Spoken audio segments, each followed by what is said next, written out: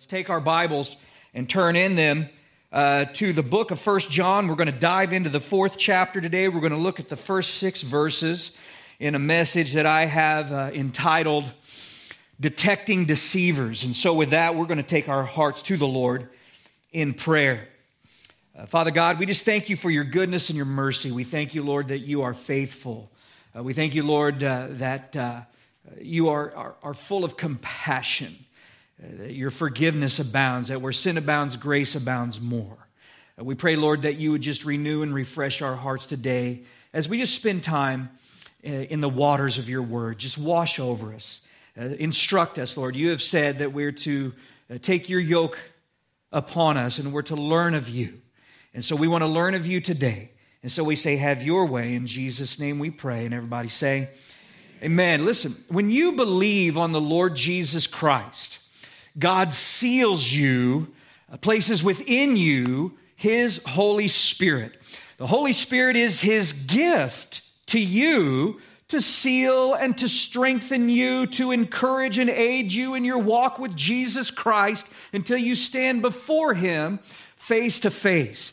And this is what John was talking about when we last left off. If you want to look back at the last verse of the 3rd chapter, you'll find these words: to keep His commandments is to abide in Him, that is in Christ, and He abides in us. And by this we know that He abides in us by the Spirit whom He has given us. The Holy Spirit will bear witness with your spirit that you belong to Jesus. Listen, if you don't have the Spirit of God, then you don't belong to God. Paul says this very plainly in the book of Romans chapter 8 and verse 9. But there can be a bit of a conundrum, kind of a quandary of sorts that can confront the Christian, and that is this: the Holy Spirit is not the only spiritual influence in the world. There are many spiritual influences in the world, many of whom seek to masquerade as the Holy Spirit for the purpose of deception, in an effort to lead people, including the child of God, astray. And Paul, in writing to the Corinthians, spoke to them of the fact that there would be false apostles, there would be deceitful workers who would seek to take on the appearance of apostles of Christ. And he said, and no wonder, for Satan himself transforms himself into an angel of light. Therefore, it's no great thing if his ministers also transform themselves into ministers of righteousness, whose end will be according to their works. And the principle that's being developed here is that there are spiritual influences at work in the world outside of the Holy Spirit who will seek to lead people away from the truth. Well, in our present passage, John wants to equip us to detect and to discern deceivers. Don't just assume that a spiritual experience or a word from the Spirit out of another individual's mouth must come from the Holy Spirit. Again, as Paul instructed the Thessalonians, test all things, hold fast what is good. And so with that, we turn our attention to the first verse of the 4th chapter, where we read, Beloved, do not believe every spirit, underline it, but test the spirits, whether they are of God, underline it, because many false prophets have gone out into the world. John says, look, not everyone who comes to you with the word from God is necessarily speaking for God, and you need to stop listening to them like they are. This phrase, do not believe, is constructed in such a way in the Greek language that forbids the continuation of an action that's already taking place. He says, stop believing every spirit as if it's divine, because it may well be demonic.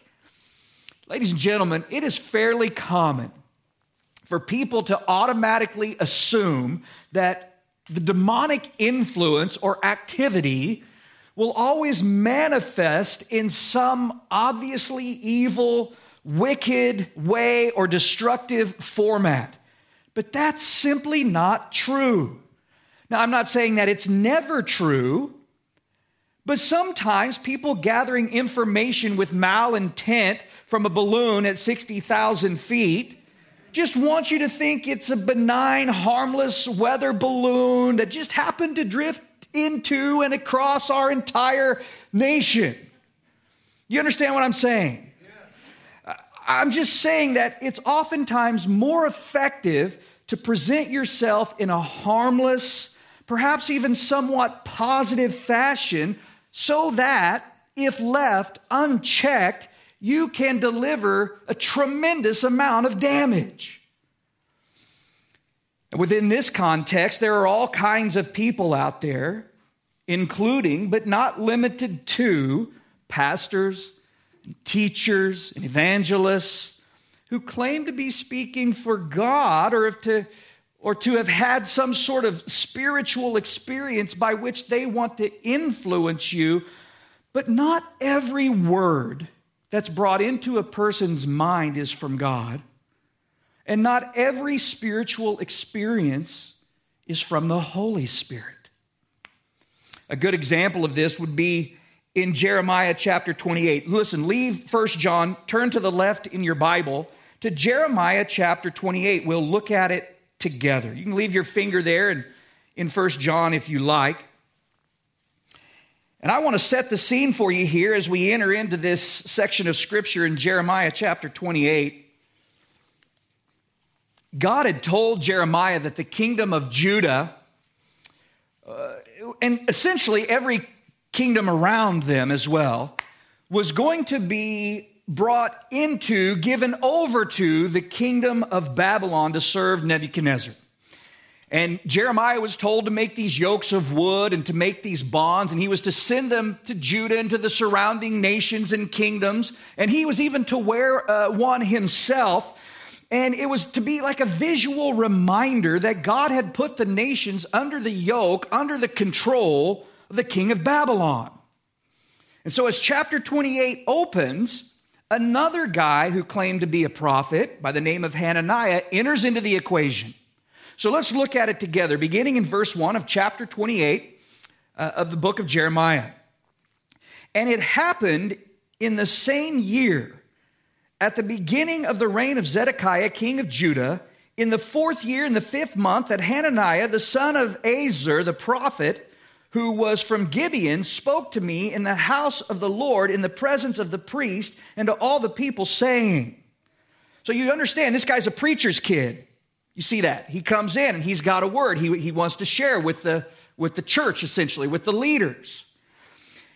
Thus speaks the Lord of hosts, the God of Israel, saying, I have broken the yoke of the king of Babylon. Within 2 full years, I will bring back to this place all the vessels of the Lord's house that Nebuchadnezzar, king of Babylon, took away from this place and carried to Babylon. And I will bring back to this place Jeconiah, the son of Jehoiakim, king of Judah, with all the captives of Judah who went to Babylon, says the Lord. For I will break the yoke of the king of Babylon. And then the prophet Jeremiah spoke to the prophet Hananiah in the presence of the priests and in the presence of all the people who stood in the house of the Lord. And the prophet Jeremiah said, Amen. The Lord do so. The Lord perform your words which you have prophesied to bring back the vessels of the Lord's house and all who were carried away captive from Babylon to this place. Nevertheless, hear now this word that I speak in your hearing and in the hearing of all the people. The prophets who have been before me and before you of old prophesied against many countries and great kingdoms of war and disaster and pestilence. As for the prophet who prophesies of peace, when the word of the prophet comes to pass, the prophet will be known as one whom the Lord has truly sent. Well, you get the idea, right? Hananiah comes on the scene claiming to have a word from God.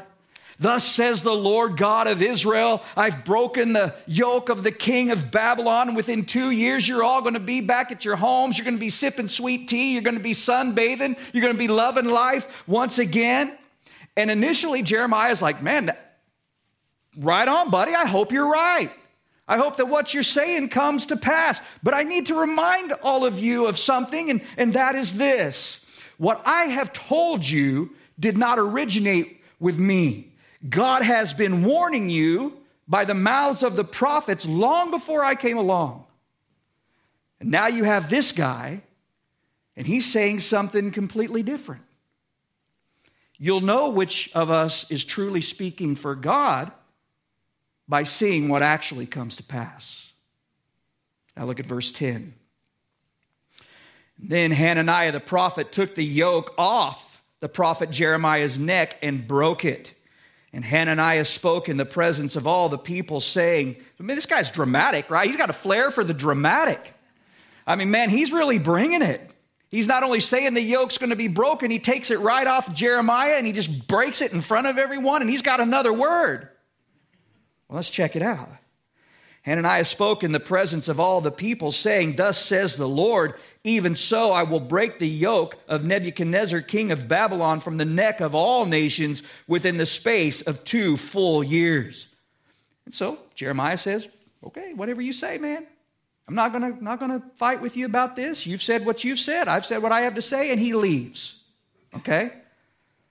Now the word of the Lord came to Jeremiah after Hananiah the prophet had broken the yoke of the neck of the prophet Jeremiah, saying, Go and tell. So God turns him around. You see what happened? He says, no, we ain't leaving this like this.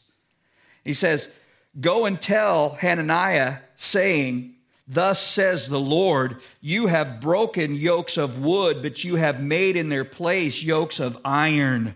For thus says the Lord of hosts, the God of Israel, I have put a yoke of iron on the neck of all these nations, that they may serve Nebuchadnezzar, king of Babylon, and they shall serve him. I have given him the beasts of the field. Also, in other words, he has it all. He's over it all. And then Jeremiah said to Hananiah the prophet, quote unquote, Hear now, Hananiah, the Lord has not sent you, but you make this people trust in a lie. Therefore, thus says the Lord, Behold, I will cast you from the face of the earth, and this year you shall die, because you have taught rebellion against the Lord. And so Hananiah the prophet died the same year in the 7th month. Can I just tell you something? God is not a fan, does not take lightly when people say, Thus says the Lord, when the Lord didn't say. But what John is emphasizing in our present passage, don't miss this.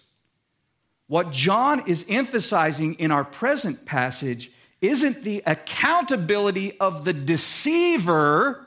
Listen, it's the responsibility of the believer, every believer, to discern the truth.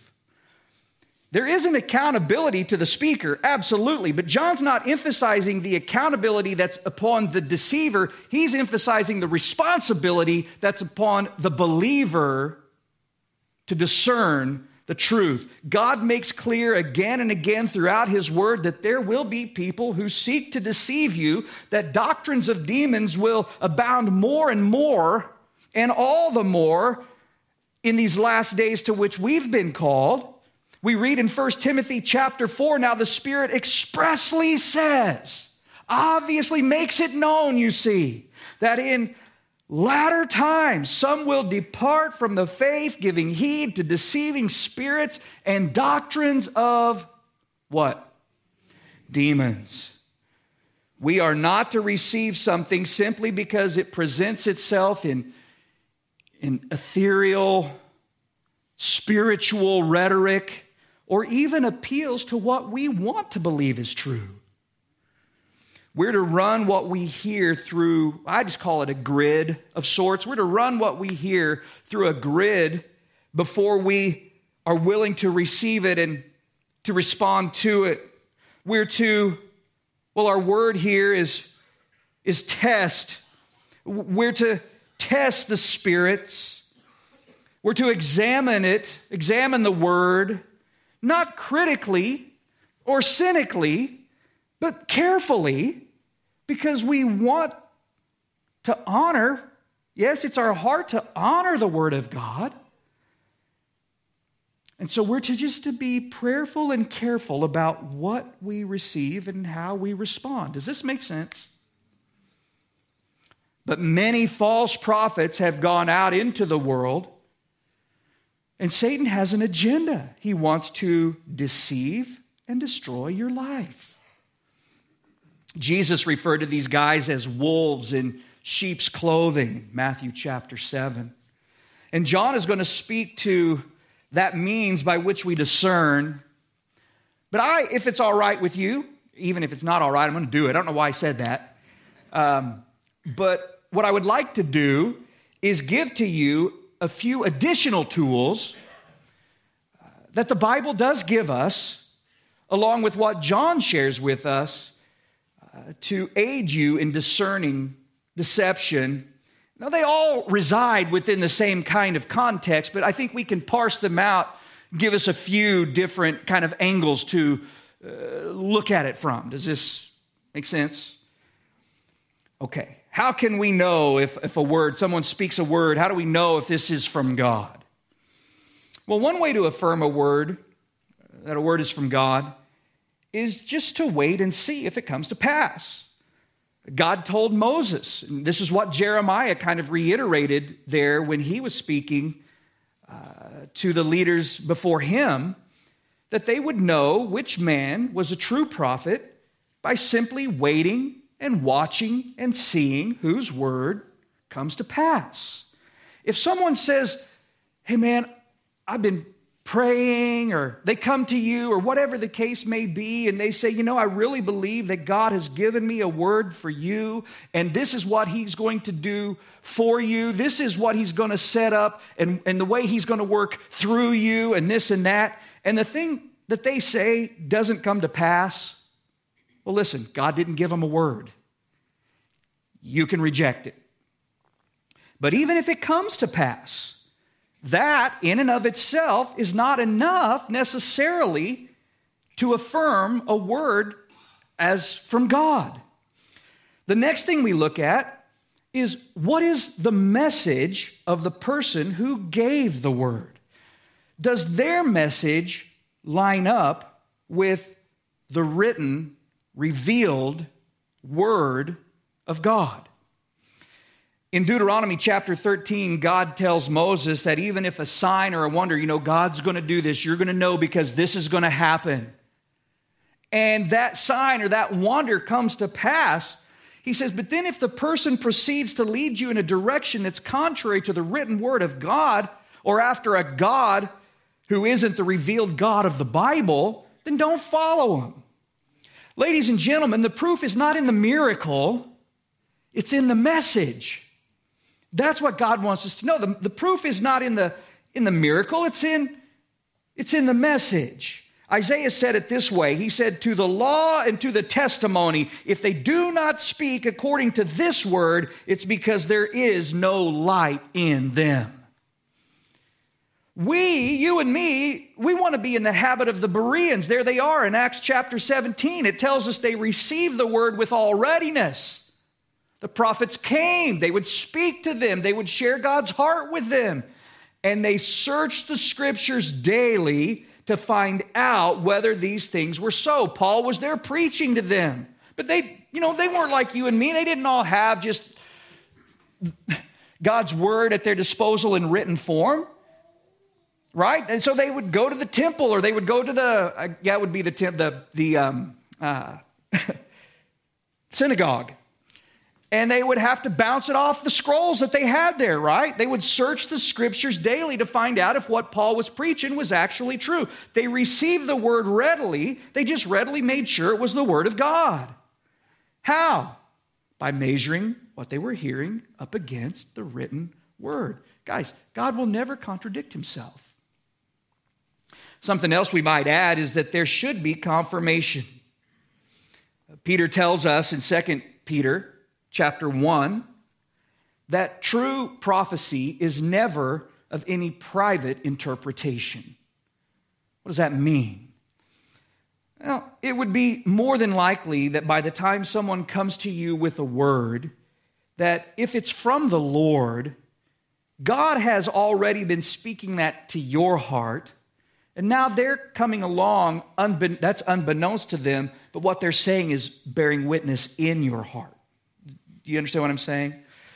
Or perhaps they share something and it hasn't necessarily been something you've been thinking about. So you do like what we said earlier. You just kind of tuck it away. You're waiting, you're watching, you're seeing. And then someone somewhere else comes along, maybe don't even know the other person, whatever. They share the same kind of thing with you. And then we look to see if what they're saying and sharing is rooted in biblical principles.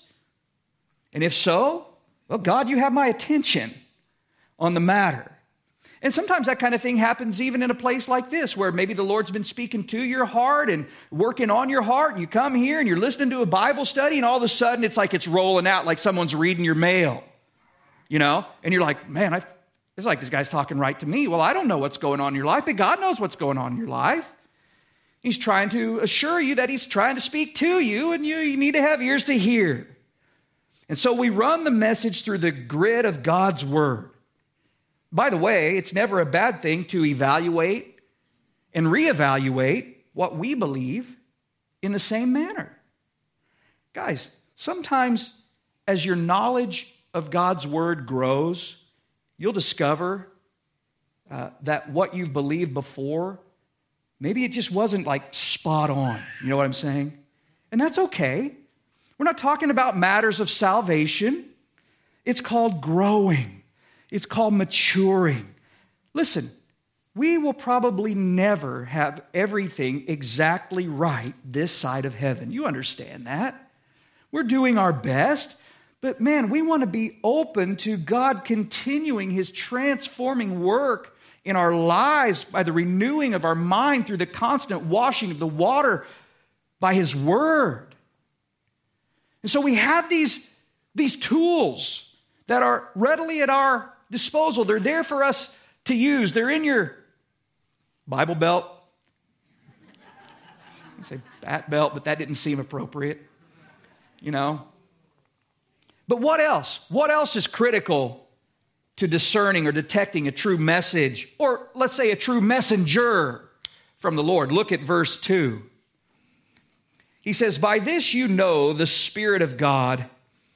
Every spirit that confesses that Jesus Christ has come in the flesh is of God. And every spirit that does not confess that Jesus Christ has come in the flesh is not of God." So, number one, we're running the message through the grid of God's Word. We examine it to ensure that it's biblically based before we receive it. John wants to give us yet another tool to help us discern the spirit of truth from the spirit of error, and that is this. What is the person who's preaching or proclaiming or giving you the word, whatever the case may be, what is this person's position exactly on who is Jesus Christ? True prophecy, true teaching will always present a true Jesus. This word confesses in verse 2. It's the Greek word homologeo. It means to say the same thing. Homo, the same. Logeo or logos, or it's that root, the word, the same word. Meaning the person who agrees with Scripture, says the same thing about Jesus as does the Bible, is of God. What's interesting about our text, I don't know if you picked up on the nuance of it. Surely you did. But what's interesting is that in John's day, it wasn't the deity of Christ that was in question. It was the humanity of Jesus that people wondered about. He was dealing with the sect known as the Gnostics, who essentially claimed that everything material was innately and intrinsically evil. And therefore, Jesus couldn't have had a physical body. He couldn't have become a flesh and blood human being. I mean, God would never join himself or have any kind of partnership with this impure, evil, material type substance. They taught that Jesus was a spirit, and that he didn't leave footprints when he walked, and he just kind of was a manifestation of sorts. That's why, you remember when we started this book, in the very first verse of the very first chapter, that which was from the beginning, which our eyes have seen, which our hands have handled concerning the word of life. John was saying he's physical. We've touched him. We've handled him with our own hands. Remember, Jesus was like, touch me. Yeah, there he was, post-resurrection. He's like, feel me. I'm not a spirit. Today, 2,000 plus years removed, it's not the humanity of Jesus people question. It's the deity. And so in his gospel, John deals with both. He says, in the beginning was the Word, and the Word was with God, and the Word was God. There's the deity. And in verse 14, he says, and the Word became flesh and dwelt among us, and we beheld his glory. The glory is of the only begotten of the Father, full of grace and truth. There's the humanity. God became a man and dwelt among us, fully God, fully man.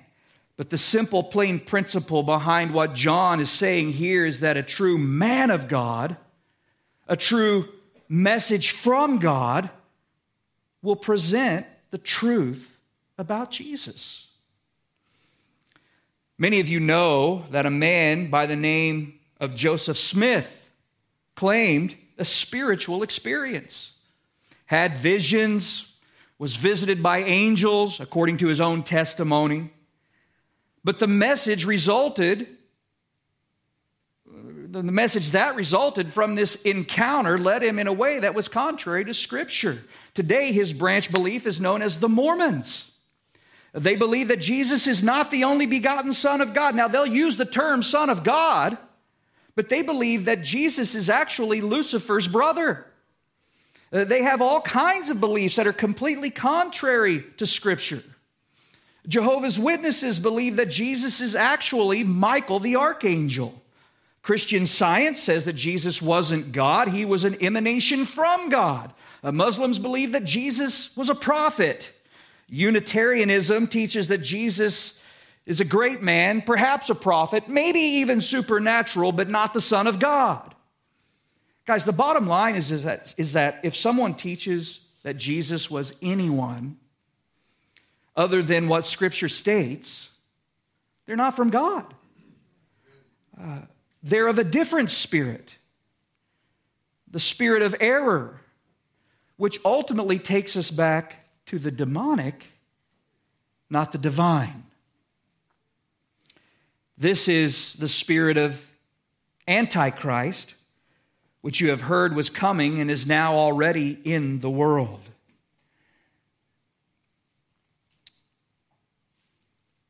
To deny the true Jesus, according to Scripture, is the basis of the spirit of Antichrist. It's readily at work in the world today. Not only opposing the true Jesus, but offering a substitute Jesus. Listen to me.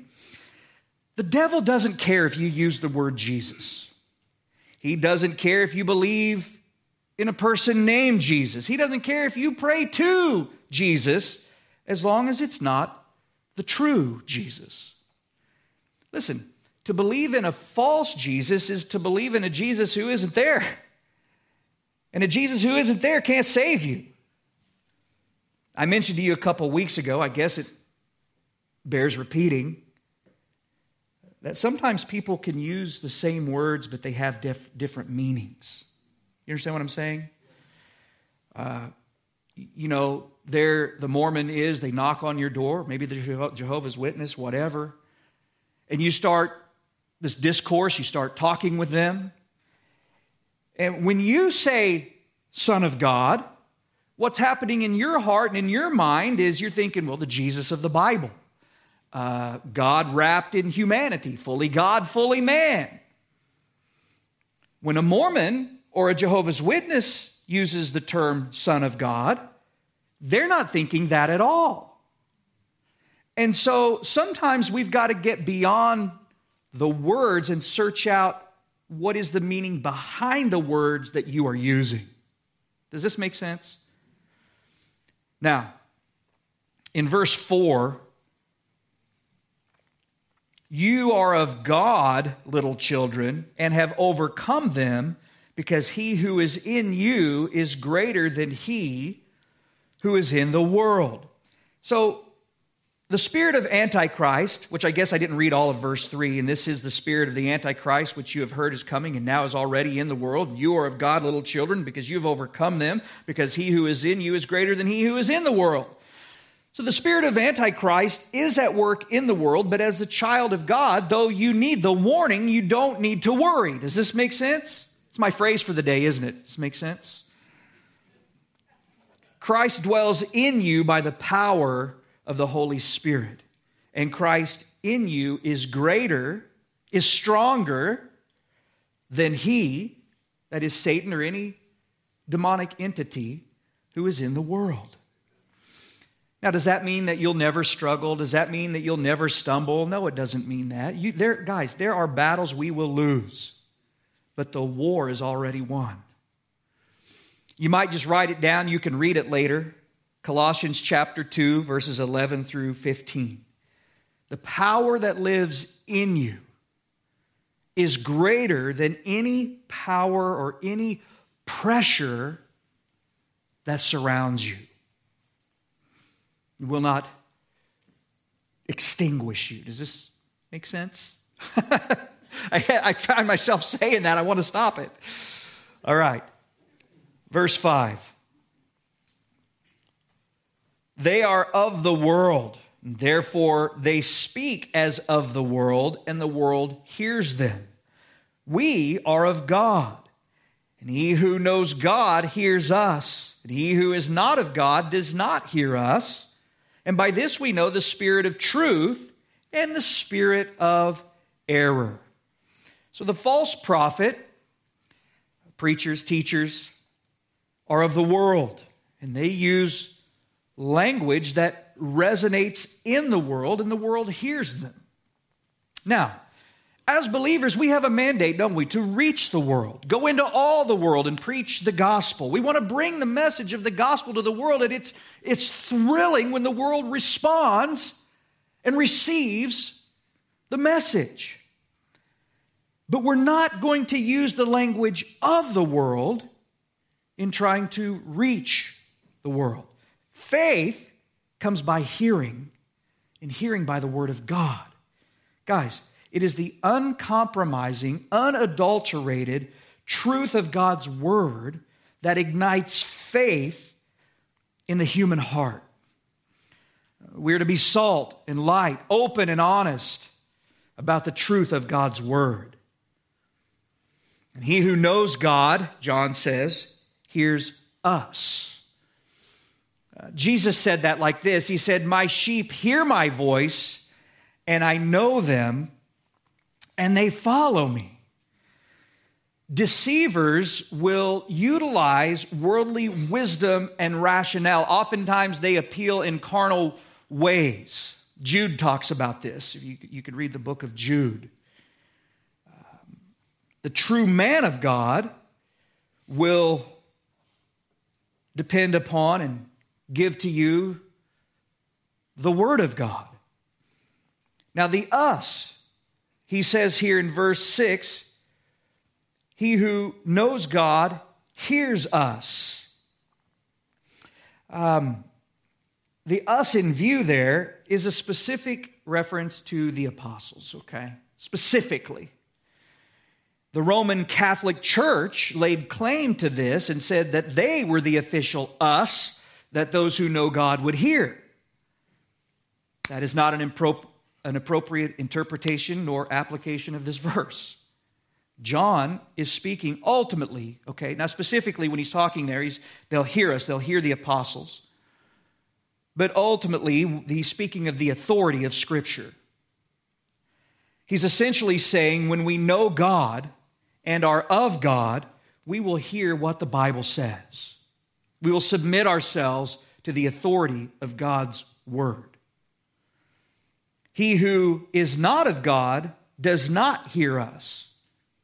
In other words, you find someone who does not receive Scripture or has a position that's contrary to Scripture, they're not of God. It's really that simple. We're going to make our way toward a close here, but the one who receives God's word, notice, is of the spirit of truth, and the one who rejects God's word is of the spirit of error. What do I want you to see here? Look, I want you to note that error has a spiritual dynamic to it. It's not about being educated. It's not about being smart, intellectualism, and all of that. There are some incredibly intelligent, educated individuals out there who are radically influenced by the spirit of error. Truth has a spiritual dynamic as well. And to abide in the truth, we cling to Jesus Christ, who himself said, I am the way and I am the truth. So guys, run what you hear through the grid of God's Word. Does it meet the criteria of contextual support? What's the person's position on who Jesus is? Exactly. Do they receive and teach the authority of Scripture? These things will aid you in discerning and detecting deceivers. And on top of all of that, God has given you His Holy Spirit. And He's begun a good work in you, and He will complete it. He will guide you. He will grow you along the way. And you will be edified and He will be glorified. Amen? All right, let's bow our hearts. God, we thank You for Your Word. And that You have not left us to figure things out on our own. And we thank You, God, that You've given us practical resources to keep us moving forward in a manner that's well-pleasing to You. And I pray, God, that Your Word and Your wisdom will be at work in our lives. God, that we would build up and bless and edify one another and glorify You. And we just pray, oh God, that You would pour Your Spirit out. Lord, that You would find in us hearts of repentance, that times of refreshing might come from Your Spirit.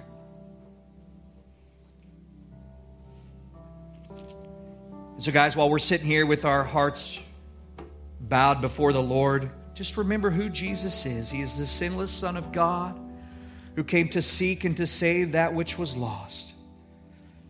Fully man, fully God, He gave His life for the sins of the world. He was delivered up to the cross for our transgression. He was raised up for our justification.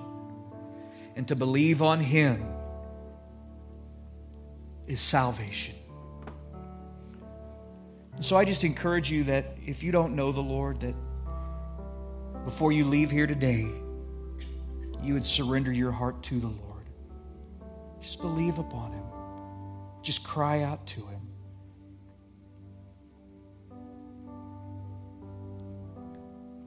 And just say, Lord, here I am.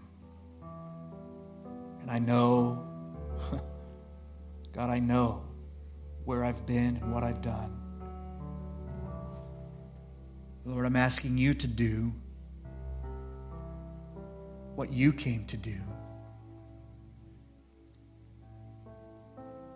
Lord, that You would save me. Forgive me of my sin.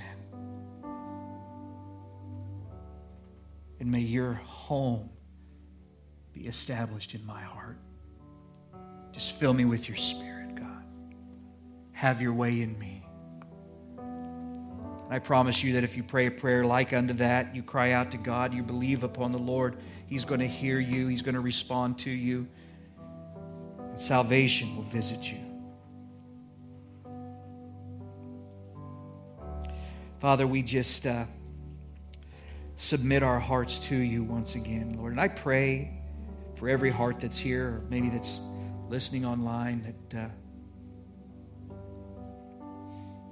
Lord, You would strengthen us. God, if we have drifted or somehow walked in a way that's contrary to what Your plan, what Your purpose is for our lives,